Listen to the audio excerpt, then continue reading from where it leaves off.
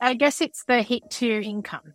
There are moments where you think, oh, I should have been doing XYZ job and keeping a low profile and just head down, bum up, and just not having any of these sort of fanciful thoughts about getting a product that no one's ever seen before out onto the market.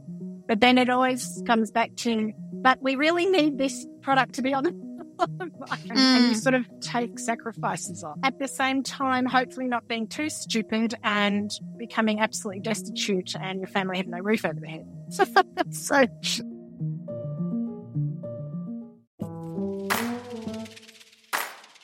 Welcome to Multiple Hats, a show about STEM professionals who have gone off script and carved their own path beyond the tracks that were set for them.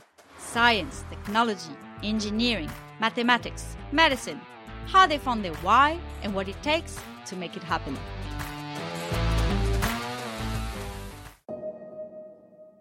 I'm Angelique, and on the episode of Multiple Hats today, I'm talking to Alison Gartner, the co-founder of Evidently, an Australian startup whose technology can analyze complex healthcare data to guide clinicians in their practice. This is a holy grail healthcare data because we're now generating more data than ever, and we don't tap into the full potential of these so-called data lakes due to the difficulty of cleaning, standardizing, and linking different data sets to actually produce actionable insights. And then, who owns the data? With Evidently, there's no exchange of data. The medical center will use their own data and question it in their own way. There are companies doing some of this out there, but there's a big need for fast, reliable, and robust technology that can be used by the clinicians themselves with adaptable parameters to tweak questions to reflect real clinical scenario. Alison has a unique perspective because she has both experience as a co-founder and as an investment manager. So she has seen it all before, and now it's unraveling for her. Awesome Multiple Hats insight here. Let's hear from Alison on how it all started for her and where is it going. I'm Alison Gartner. I'm CFO at Evidently. Can you tell me more about Evidently? What's the current pitch for the company? So Evidently is a software as a service, although we don't want to be a service, but we'll go into that later, for analysing complex health data. Healthcare data, so coming from HCP, from doctors, from customers, from researchers? Yep, it can be from multiple data sites, so emergency medical records, depositories of data. Ultimately, it could be from devices, all the wealth of data that's coming out of everything that's being generated through health. At the moment, there is a real issue with finding out how to actually use that data and make it useful and get insights from it. There's a big lake, if you like, of data, and we don't know how to read it. So basically, in very lay people's terms, clean it and put it into a common standard. That's a globally recognized common standard, and then we can run stats on it. It's a very simple outcome, but it's a very complex process. Many people have tried. If I'm a doctor and I have a question, I come to you, I come with my own data, and then you do the analysis, the cleansing, and then you answer my question in some ways, or do you go and fetch data for me? Well, the beauty of it is that we don't take it out of the owners, the custodians' hands. So it's basically tools that you pull down from the cloud, and the custodian uses it on their own data. And that's part of the complexity in health. There's the issue of security and privacy. So we don't take data out anywhere and sell it back to you or anything like that. It's all done by the end user. That sounds good. So today is really about your journey founding Evidently. But before we embark on your founder journey, I'd like to start with you, Alison. So can you tell me, why did you pick biochemistry and molecular biology at university to start with? I guess as a kid, I actually always thought I'd be a designer or architect. But I had fantastic teachers, specifically in year 11 and 12. Growing up in Canberra, I had fantastic teachers, science teachers. I had a wonderful biology, chemistry and physics teachers, and they just completely inspired me. So I ended up going to university doing molecular biology, biochem, and economics as well. At the same time? At the same time. And then at that point, I thought, maybe I would end up working for the World Bank and helping to feed the masses of people out there who had no food. So I ended up doing an honours degree in nitrogen fixation.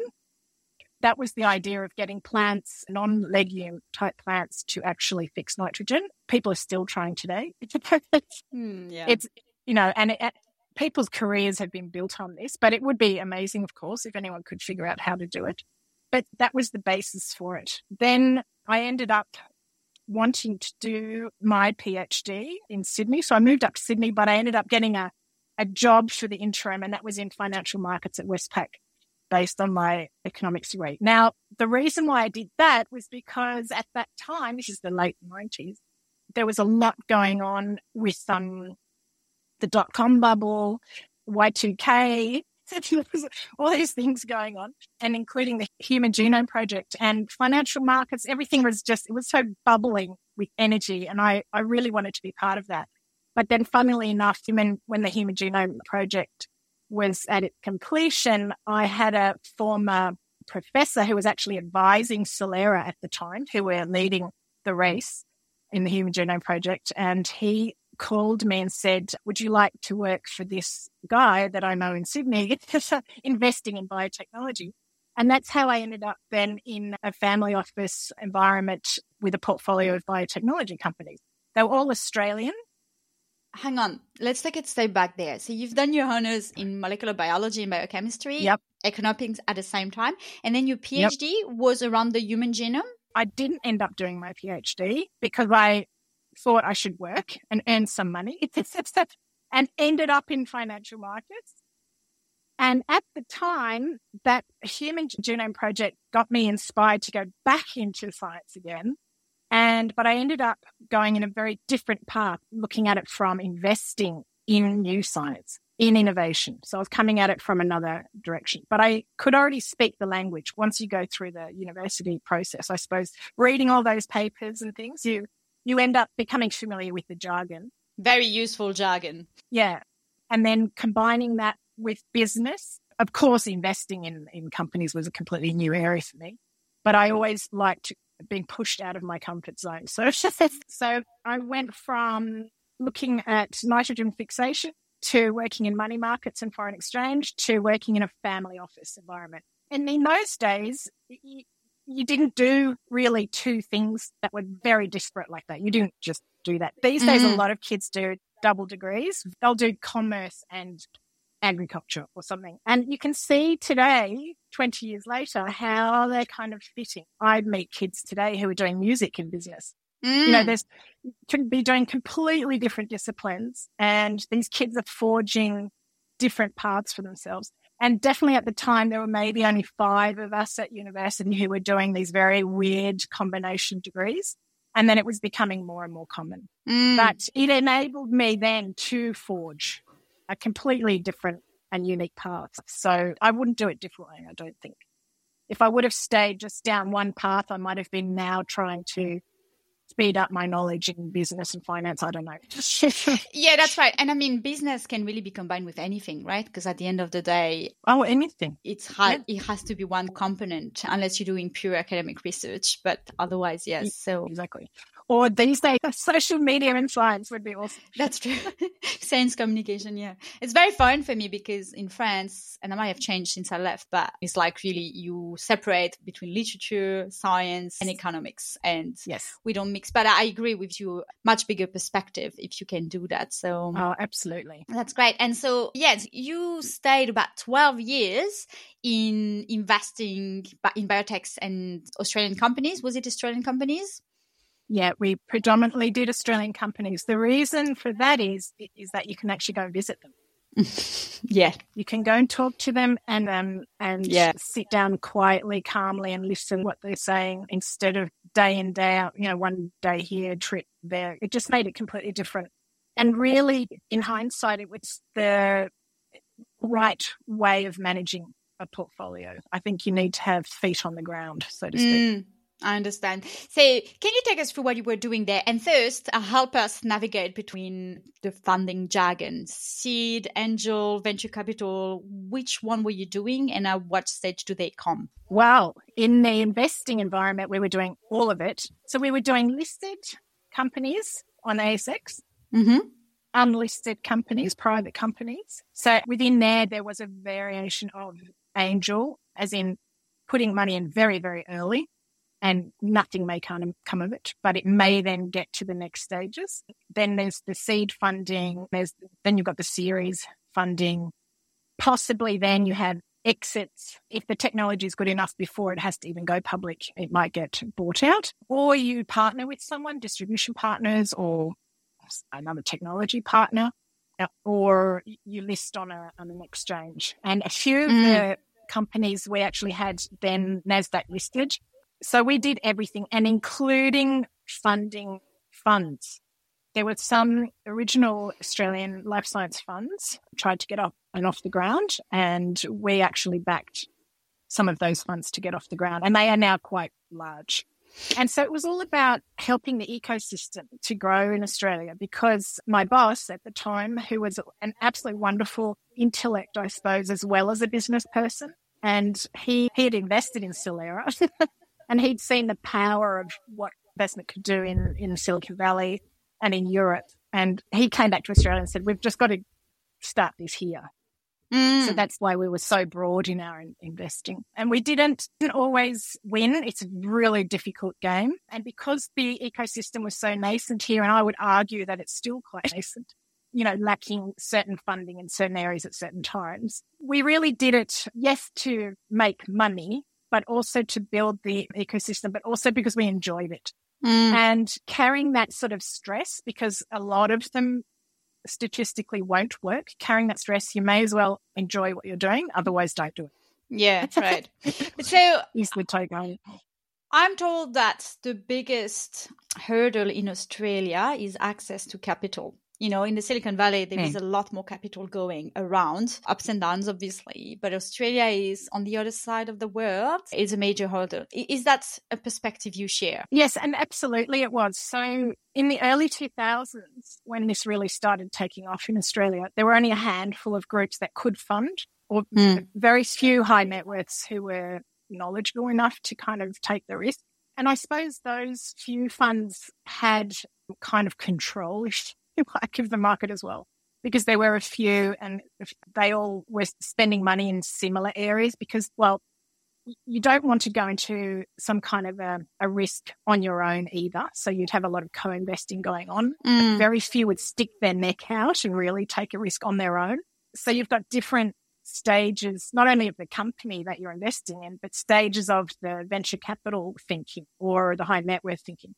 So traditionally, a high net worth person might be able to invest be more patient and invest longer and be able to follow rounds and not worry about cost basis and those. They worry about cost basis, but they are able to long-term manage cost basis, whereas funds invest and then they run out of money. They have to set up a new fund and then top up their investment again, and they're at a different cost basis. They have all these other kind of issues. And then, of course, they've got the pressure of exiting or creating value out of those assets and being able to exit and get out and then maybe put the money back into younger companies that are coming through again.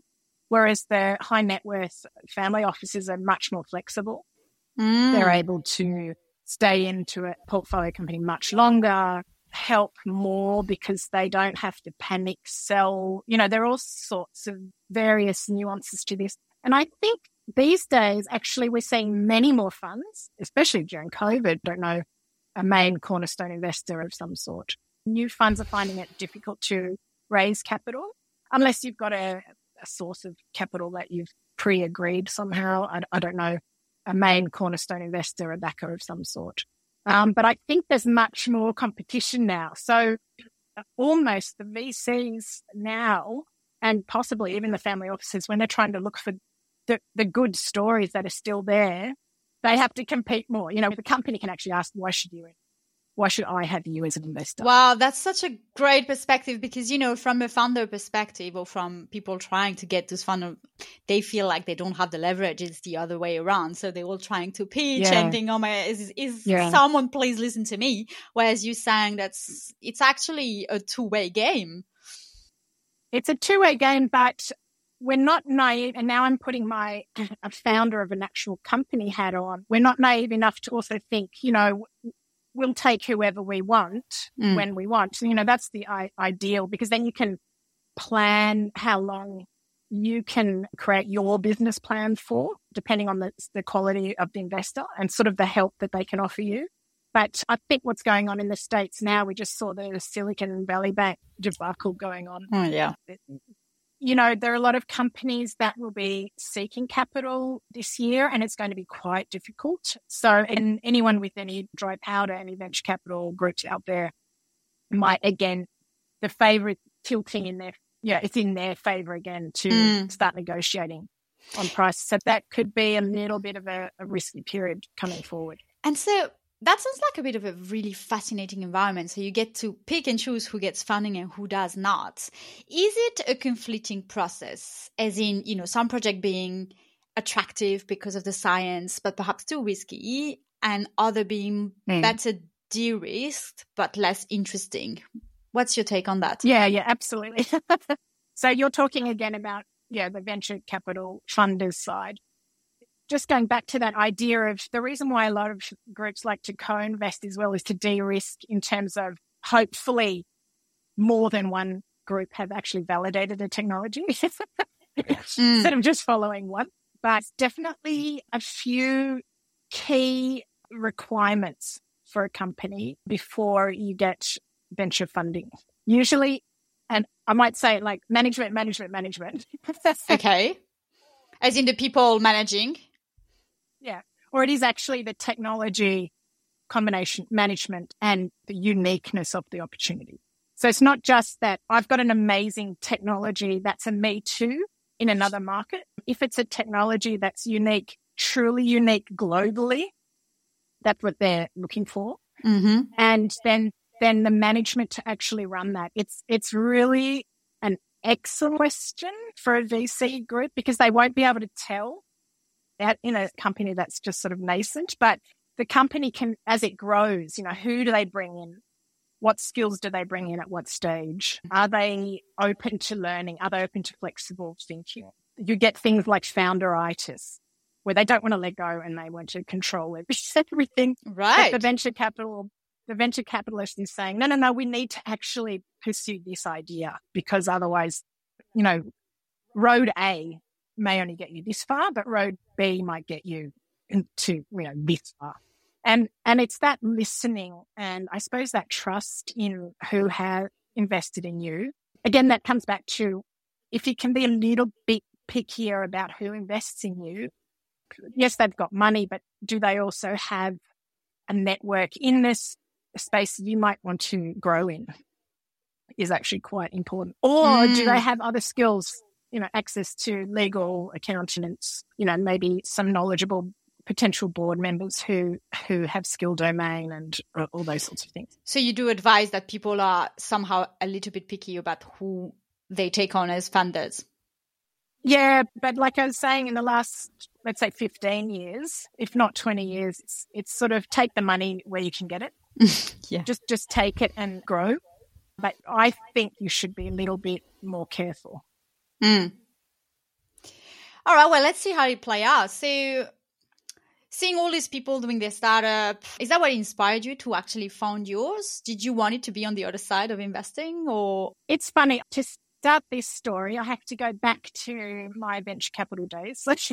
Yeah, you tell me. At the time, in between, say, 2010, 2015, and this goes a bit back to what sort of products do you invest in? A lot of venture money was going into solving cancer, big projects. And then it was slowly moving to, they realized that's a 10-year game and it may not even work. And it may not get funding to phase 3, so it'll never reach the market.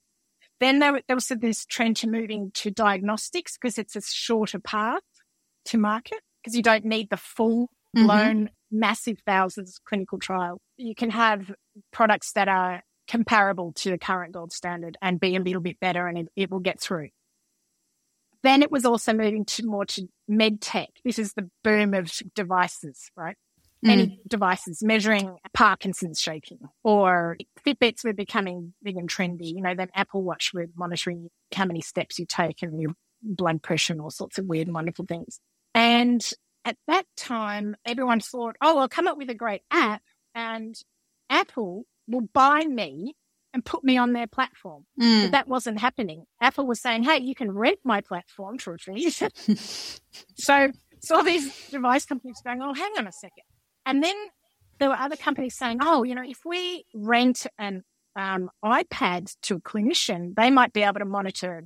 And with a chip in, say, a puffer for asthma, they might rent, and we'll make X amount of money per month, renting this device and getting information from puffers and helping kids. And people were sort of thinking also at the time, well, hang on a second, is the value in the device or is the value in the data?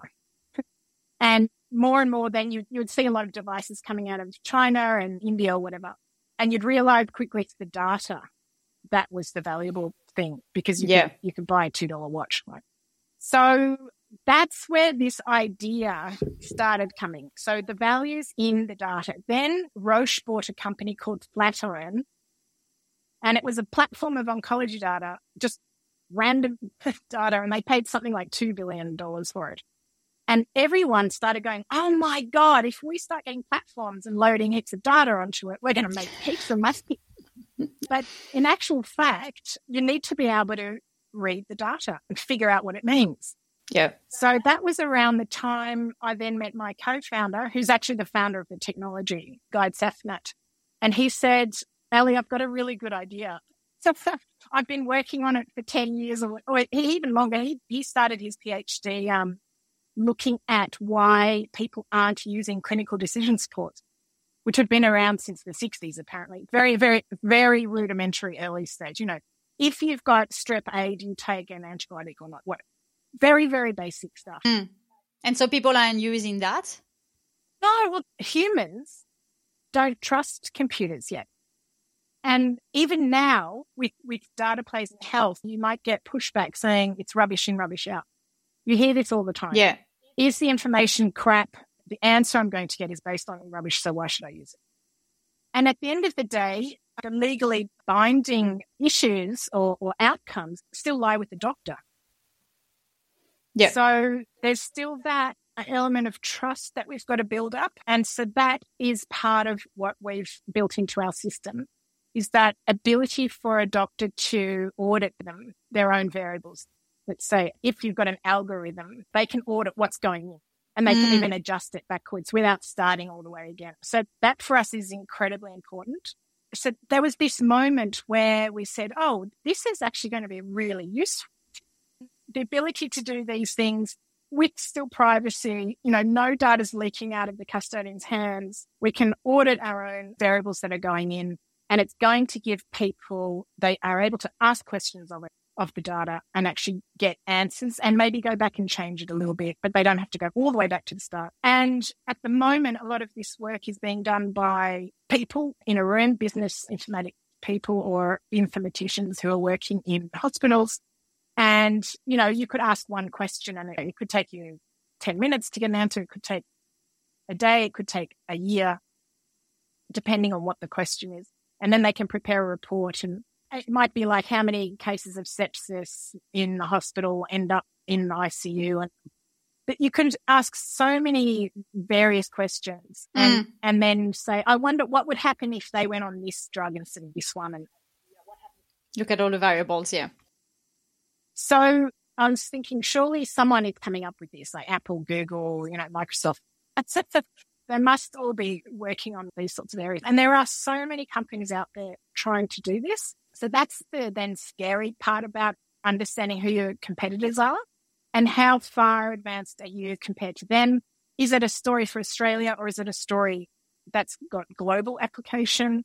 How solid is their technology? Is their IP? And then suddenly you're sort of sitting there going, oh, actually, this has got all the elements that you look for a really great technology. Let's set up the company and then build out management and see how far we can get this product internationally. We're not thinking just Australia, we're thinking globally. So is evidently operating globally now? So we have a US subsidiary, and we're at the pilot stage, if you like. So we need to get the product out there and used. And that's the stage that we're at now. We accepted some funding last year to build out the group and to get a lot of these pilots done. So it's really crucial. You need feedback, you need testimonials, and you need then licensing. All right. So 5 years in, you expanding to the US with a round of funding and on a pilot stage. Yes. Awesome. That sounds really good. So, okay. So you've got Dr. Guy Safnat, the inventor of the Evidently Tech, I suppose, finds you because of your experience in investment. And now Evidently counts 4 funders. So how did the 2 other came about? Well, I suppose while I was talking to Guy, the guy also knew he'd need someone who would be able to sell and run the company as a CEO. So that's Greg. So he's a co-founder. And Guy's a previous mentor, if you like, but on the academic side is Enrico. So he's fantastic. He knows bioinformatics. He's globally recognized. So those that skill domain knowledge, and Greg has got Apple, Microsoft sort of background, that knowledge of how to build this out, how to progress this and get it to a sale is really the stage that we're at now. That's what you have to work on. And then you build out with the board as well.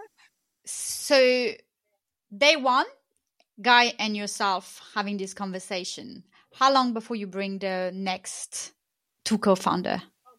I think Greg was even at the same time. Enrico was, he was always there. Right. So from the start. Yeah. So when we say, let's form a company, and it's actually really happening, that, we all get on board with it. The first thing, everybody was on board from discussion, or did you have to do a bit of convincing? No. It was that everyone was on board. That was like, yeah, we can see this product. Yeah, we can see why this is here. We can see the purpose. Yeah, let's jump on. Great. Energy.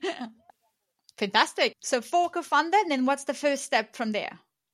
Well, you have to build out the team of engineers to keep building the tech, making sure that the tech's working, getting it to minimum viable product stage. We're beyond that now. And the team was very small. We were 6 people last year still. Okay. So during COVID, when hospitals were just completely focused on COVID, we did have quite a big slowdown. And people, as we talked to people, they realized they actually do need to get digitally ready. So COVID really advanced that, I suppose, exaggerated that gap that we had. There was a lot of data being generated, and we were all watching it every day with COVID. What were the stats? What were the numbers? 11 o'clock every morning. How many people had COVID? Which vaccine did they have? Do they have any side effects? All this sort of stuff. And so we were generating huge amounts of data. And so people were sort of saying, well, hang on, we need to build repositories for all this. We need to be able to use it and do something with this data because it's very valuable. As we were then coming out of COVID, we realized, the world, or Australia's getting ready. I've heard people say that Australia is about 5 years behind the world, let's say the US and Europe, in terms of digital preparedness. Mm-hmm. So we've got some catching up to do, and I'm talking about that, gathering all the information, creating the lakes in the warehouse, gathering all the data for you to analyze. So there's still that level of building of the digital capacity going on. So we're really seeing traction now. I suppose in Australia, they've got an absolutely wonderful opportunity to be prepared for the next one.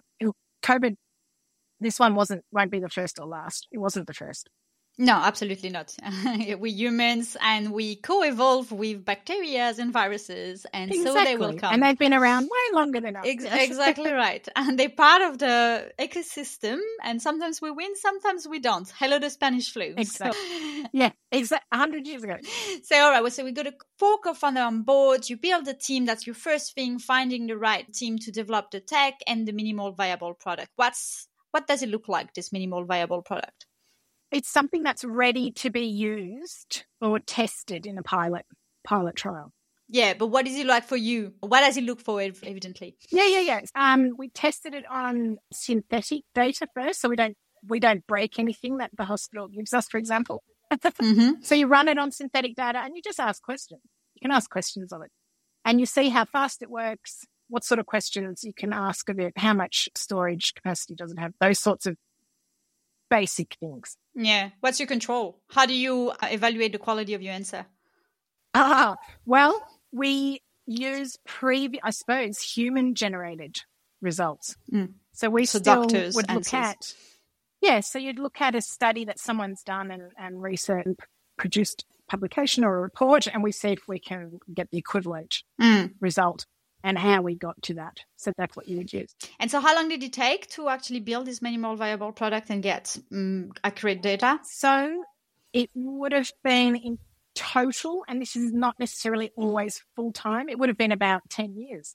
This was part of Guy's project, right? Okay, so we had done all this validation, but then your team of engineer, was that to do a scalability? Why did you need more work to be done? That's right. You need to make it user-friendly. You need to now create the actual interface that people will use, scale it, see where the glitches are, what else needs to be developed, what areas would it block some progress. You know, you've got to make sure that it's ready for customers. So there are many areas, I suppose, individual areas that make the product whole that you want working smoothly. So that's what the next lot of engineers do. Great. So you had a head start, a 10 years head start from the technology, and then you made it usable for people. Exactly. We had a head start. And we are also working on new, I suppose call it research and development. So we're developing new areas all the time, creating new IP. So it's got to keep going ahead of time. The more we go out and speak to customers and customers go, wow, that's a great idea. And some of the feedback is, oh, we should have made that ourselves. And they try and go back and make it themselves. And then they find it's too hard and they come back to you. And it's really hard. You know, sometimes maybe a company will figure out a way to do it for themselves, but then they wouldn't scale it to use for everybody. They would just keep it for themselves. So we have got a product that anybody can download. Okay. So is that how you define your value proposition from the start and then evolving with customer feedback? Yes, absolutely. The customer feedback gives you ideas on areas that they're interested in. We have a product that the customer feedback says, oh, it'd be really great if it did this. And we might go, well, actually it can, but just to start with, we want to just start simply and then we will build out capacity as well. So customer feedback's absolutely. But hang on this one. You know how Steve Jobs once said he never looks at customer feedback or marketing research because, as Ford would have said famously, if he had asked what people wanted, they would have asked for faster horses. How do you navigate this? How do you navigate this balance of taking on board the feedback, but then perhaps filtering what should be pursued and what should not? Yeah. I mean, yes, it's absolutely a great question. And really, you do have to focus, right? You've got a finite amount of money, you've got a small team, and you've got a product that you've created already built on talking to clinicians and, you know, what's useful, what's not. So you get it to a certain level. That's what you go out and sell. But with these algorithms, you can create new areas or a vertical. Sometimes they call them verticals for what the product can actually do. So we absolutely go out with the product that we have at the moment, and then that's what needs to sell. And you have to focus on that. But the feedback, I think, is incredibly useful. Info. So 2 questions there. First thing, how did you find the first customer? And how do you get the price point? It's hard work. That's really, really hard work because you're a small Australian company. You've got a great product, but you don't have any track record. So this is the same for a lot of startups. So why should I use you? And then in a year's time, you're old and I want to get someone else. Or with data, especially with software, it can be very sticky. So am I going to be stuck with you for 10 years and you're not doing what I actually want? This goes on all the time around the world. So it's a 2-way questions. The first thing is, so how do you find this first customer and buying that trust? And how do you get the price point? Because if you don't have that track record and they don't already trust you, how do you start selling? Or do you start for free? First customer and price point. How do you define this? Yeah, so it is very difficult. So you are an unknown entity. You've got no track record. So usually you go in free. You can go in free or get first mover who's interested enough to trial it. A first mover, is that early adopter or the same thing? Yeah, an early adopter. And for us, it will be someone who, like a clinician who actually does this a lot, tries to use their own data. So that's that easier entry point, that they understand that they need something like this and they run it and see how it runs. You absolutely need the trust there. So it has to work every time. It has to be better than what they've already got. So you wouldn't approach a customer that is not digitally ready. And I was talking about that before, that a lot of people actually aren't. A lot of groups that we approach aren't even ready yet. Why do they have like all data on paper, or where do they have this data? Well, some of them do. Some big hospitals have just in the last few years gone digital. So there's still that catching up period where I suppose you could say we're a little bit ahead of the curve, but in other ways you'd say we're not, because we just need to get there very quickly. Some countries are already doing this. So we need to catch up. Sorry if I'm speaking about Australia, but there are, countries around the world that just need to catch up digitally, and then they can start analysing their data. Mm-hmm. So you don't approach a customer that is not ready or don't understand even the concept of analysing your data and what the business proposition would be. We're trying to get to customers that already understand the space you're in and then branch out from there. So what, are you going to go in later and say, okay, we give you the EMR so that you can capture your data and then we'll help you analyzing it? Oh, yeah, no.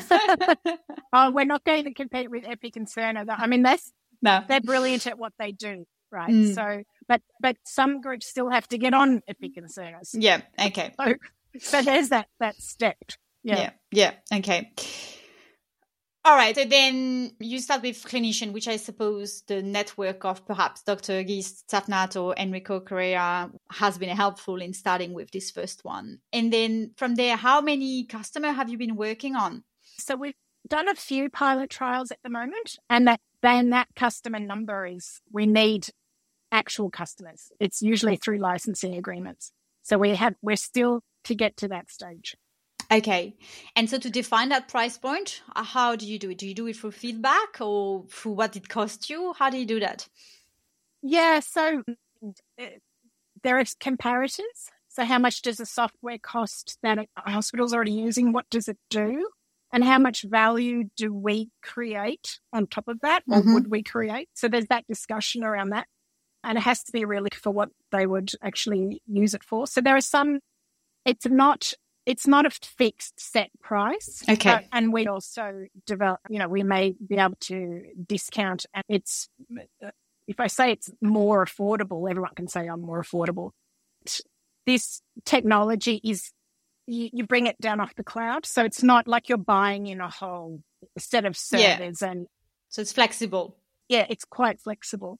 And then on the service side, we're trying to be minimally service. So we'll be a bit more service heavy at the start to get the customer up and running. But it's really designed to be used by the end user.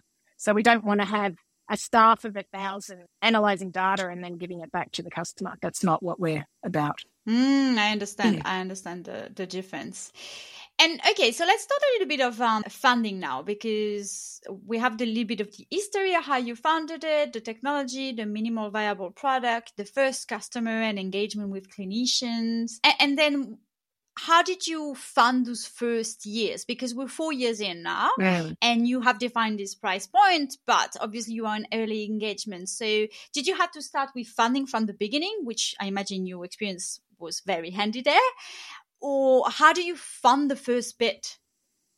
Yeah, it's not the most stressful bit either. Which is scary. Okay. But it's a very stressful part of the journey, because you're suddenly sitting around saying, let's do this, but it needs people's activity. It needs hours. So the founders, some of us started part-time. So you kind of keep a safety net on the side. All right. For income. We've all got families. We've all got to keep roofs over our head. So there's a very practical side to this decision. And yes, you then need to raise capital. So the first bit is, you usually say friends, families, fools. And that's a terminology, but I'm sure they also thought heavily about what they were doing. And also have people who are willing to support you. And if they don't understand what the technology is, but they have faith in the management, that's where that management comes from as well. You can get some financial support at the next level up, high net worth individuals, and some very early stage venture capital groups who don't mind getting in at the very, very early stage. Very few and far between. So is that what you've done? A combination of all? A combination of all. But that was stretched over let's say 3 years, not 4 years. So in the very early days, we're doing it by the smell of an oily rag. We were literally doing it just on the side. Oh, just on the side. So you kept your job. It can be extremely difficult. Or you do it part-time. You have a part-time job and it enables you to then spend time building up the company.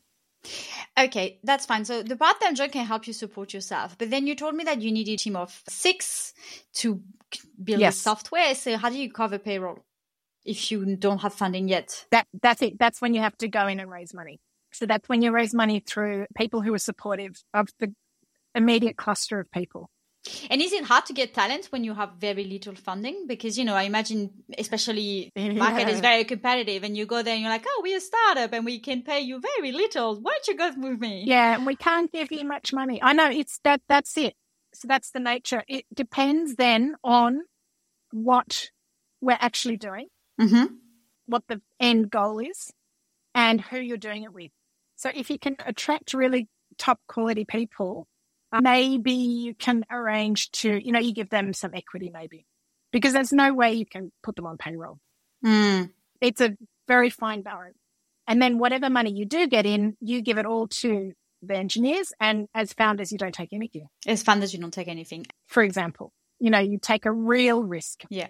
You really are taking a risk. And that's why I say that's a very stressful part, but there are also other stressful parts. Yeah. So how long does it take before you can actually pay yourself a salary? And, as you say, you have families, so that's quite important. Yeah. Well, I mean, and I would argue that we're not taking what we would get on market with a normal path of a job. We're still taking less, but it's all about who we've brought in engineers. So we focus on them. So we look after those people. We have equity in the business, so that's there.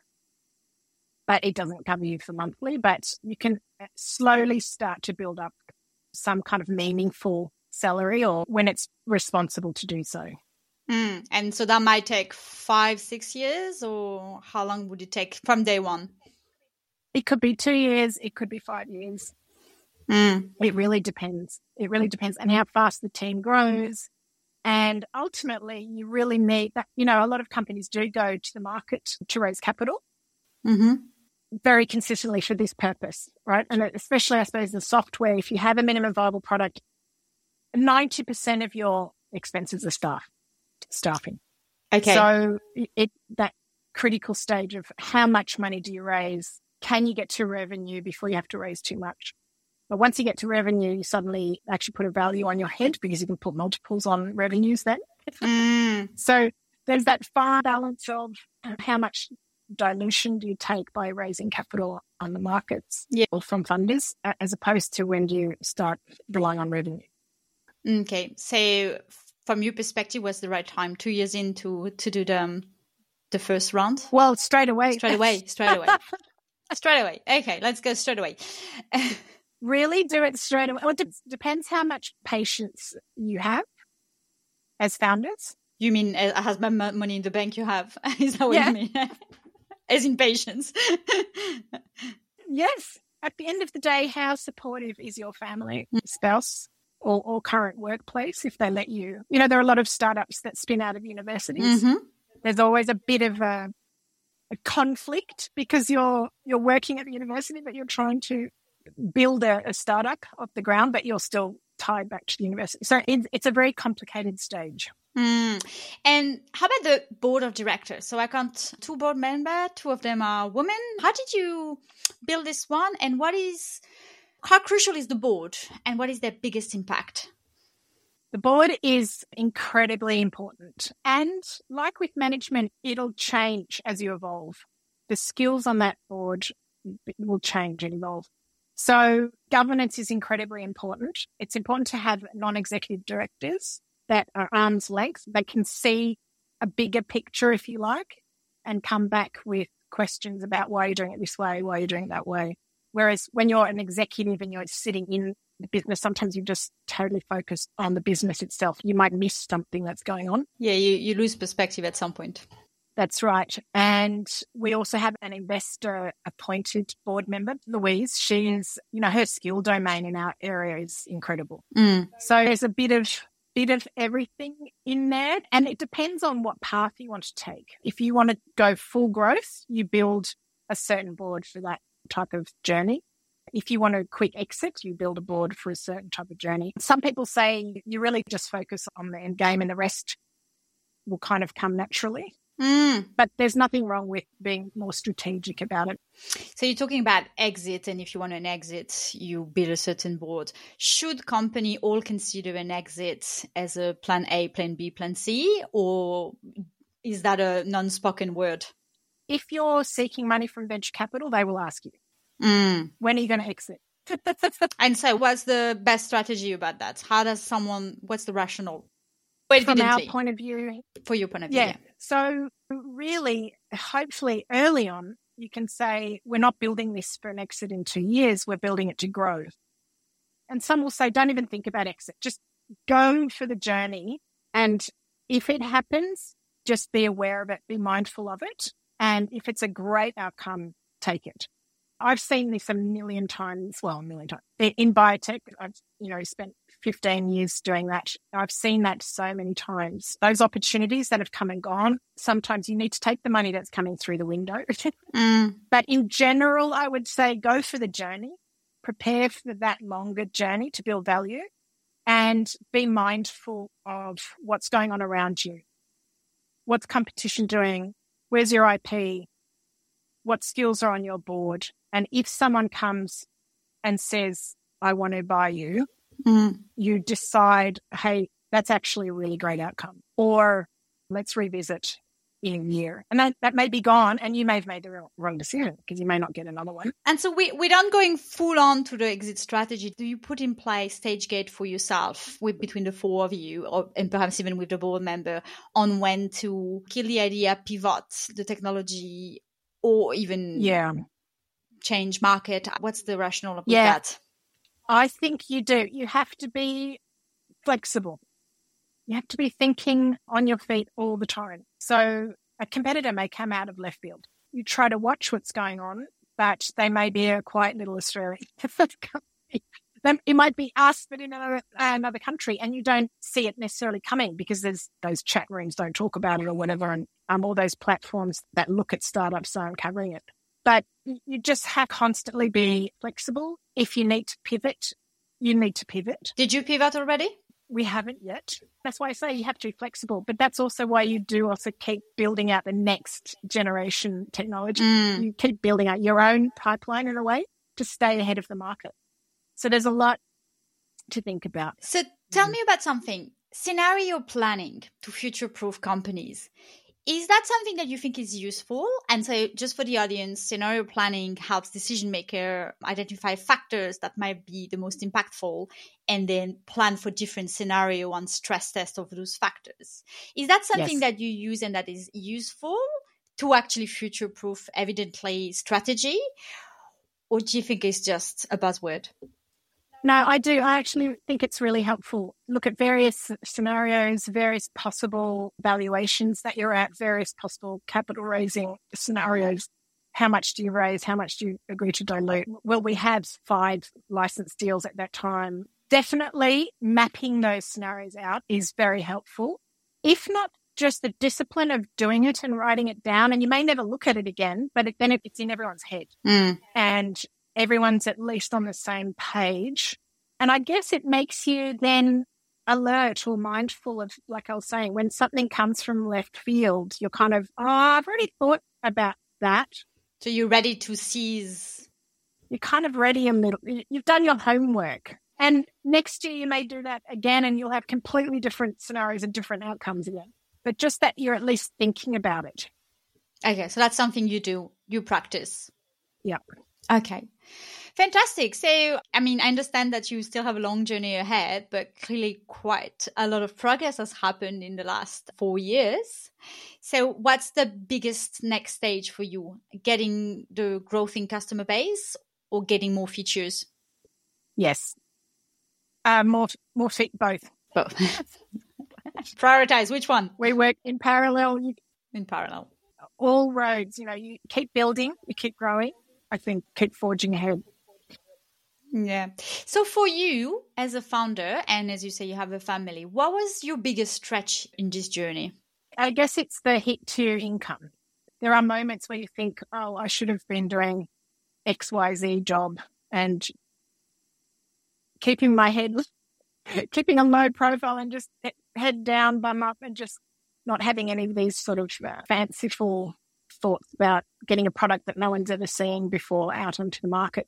But then it always comes back to, but we really need this product to be on the market. And I think this of many successful businesses, I mean, if you think about Steve Jobs and Atlassian and Cochlear and all these groups, it's not about getting a pat on the back or I've got to do this because I've got to prove to everyone I can do something. It's about, it sounds altruistic, but it's a great thing and we need to get it out there and you sort of take sacrifices off. At the same time, hopefully not being too stupid and becoming absolutely destitute and your family have no roof over their head. So it's a balance. And I'd actually argue it's quite ironic that there are only very few female founded companies or founders or even board members, especially in Australia. But if you do have a supportive family and spouse or partner or whatever, it just makes it easier.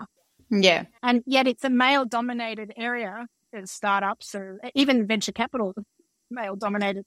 And yet they're taking huge risks all the time. And some of them are the main breadwinner. So the level of stress on their shoulders must be incredible. Yeah. So, yeah, that's... So, yeah. There are, and I'm trying not to be naive, thinking more women should get into it because there's a safe. You have to be responsible as well, and it is a very difficult journey, and it can be psychologically heavy. You go through these moments of ups and downs. Mm-hmm. Are we going to make it? Do we need to pivot? Or competitors just wiped us out. That kind of thinking is going to be in your head all the time, and that's on top of your private life. Where's the valley of death for Evidently? Have you passed it already? No, well, we need to get customers. So there are a few valleys of death that we've already passed, and there are more that, in future. And all companies have that journey. Even companies that have made it, the big ones, they're probably more comfortable financially, but they also have to keep getting to the next stage and building capability out. So you should never sort of rest on your laurels at any stage. And so talking about supporters and detractors, given the pressure that it gives you, did you have many supporters? People were supportive when you said, I'm going to quit my job or part-time and go build this new technology. Were people supportive or were you discouraged around? Well, for me, supportive. So I'm lucky. This is back to having a very supportive family. And also the people that were around me were very supportive through my network. So that's very encouraging. The detractors, the biggest detractors come from, ironically, customers that say, we're going to build this ourselves. There are a lot of people that say, but someone else is going to build it. We're going to do it ourselves. Or I suppose I don't understand it means that we have to work harder at communicating what we do, which hopefully will be easier when you get more feedback from use of the actual product. But, I think it's great that people think they're going to build it themselves, because if they try, they'll see the challenges. And then perhaps, 2 years down the track, they'll come back to you and say, we tried, but it wasn't as easy as we thought. That's right. And we've had that a few times. So that's good. But that helps validate where you're at, right? It helps, oh, actually, we are onto something. And this is global feedback. This is not just our little community here. This is, on an international stage. So that is very encouraging. And so let's talk about failure then. What's your biggest mistake? In your journey as a founder, what's your biggest flop?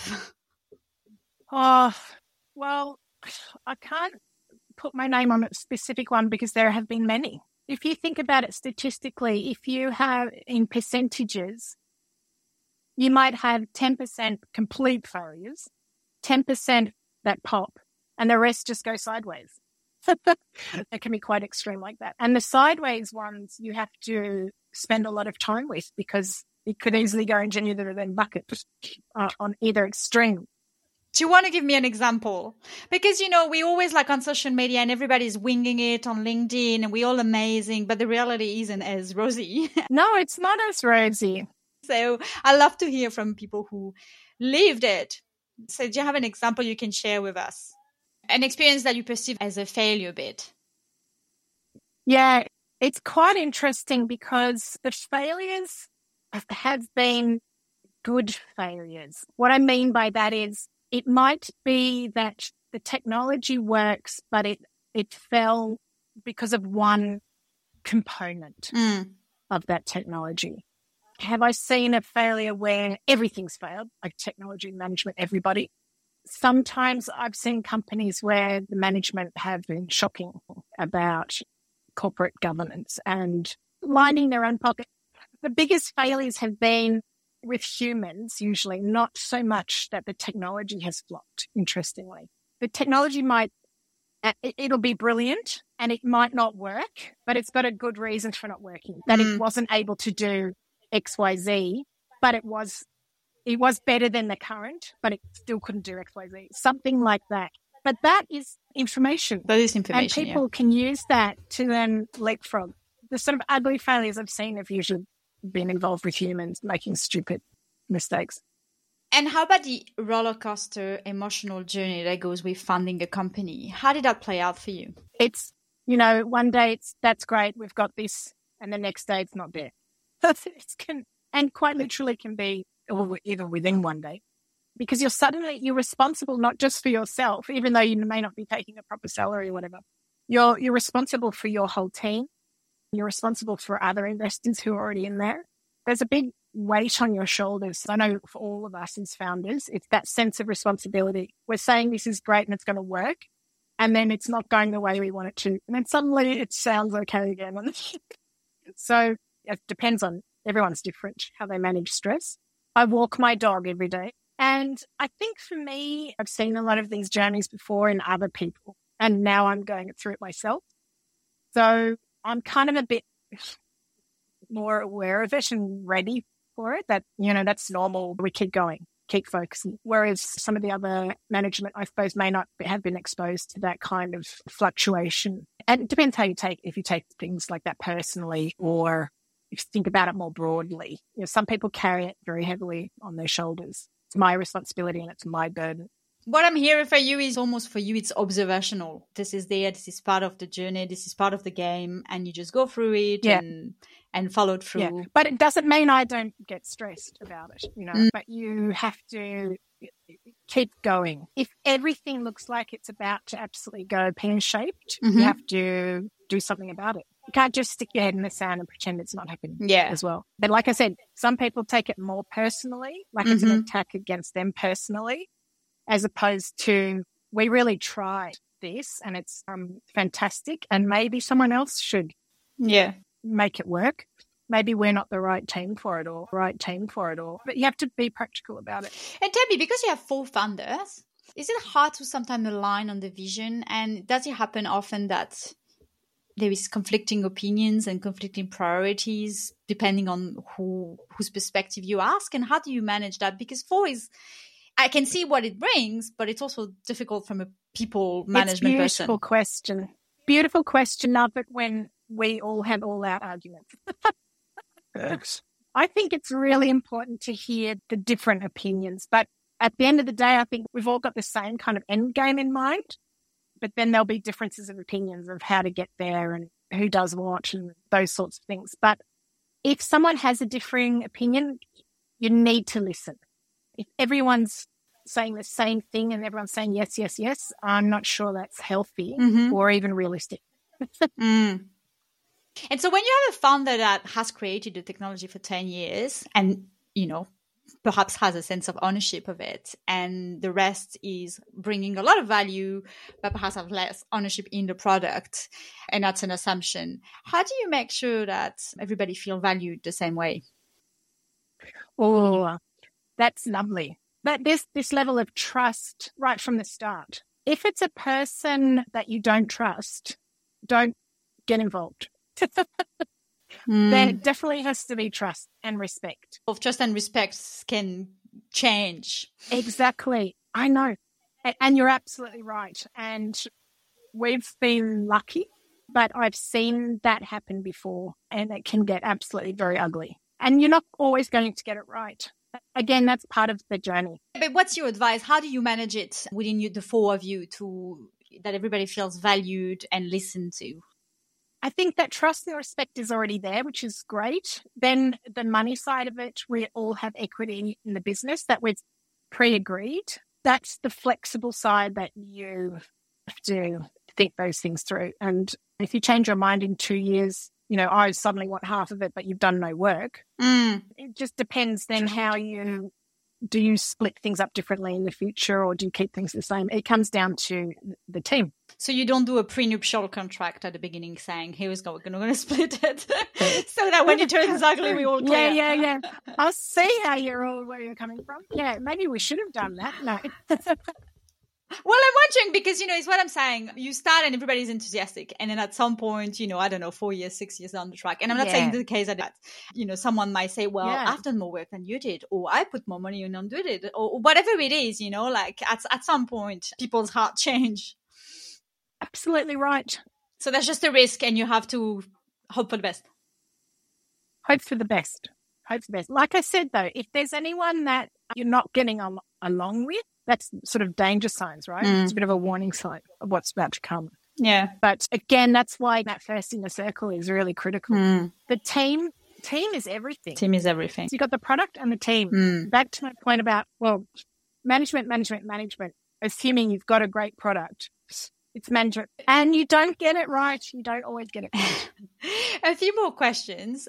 What do you think, forget about evidently just a second, put your Alison hat. What do you think has enabled you the most, and what do you think has held you back the most? I suppose inner confidence and risk-taking. I've always been a risk-taker. And again, the supportive family has enabled me to maintain kind of certain courses in my life. Even at uni, like I was saying, doing different kind of things to the mainstream. I've been comfortable doing that. It's everybody enabling you to do that. I think it's too difficult to do it on your own.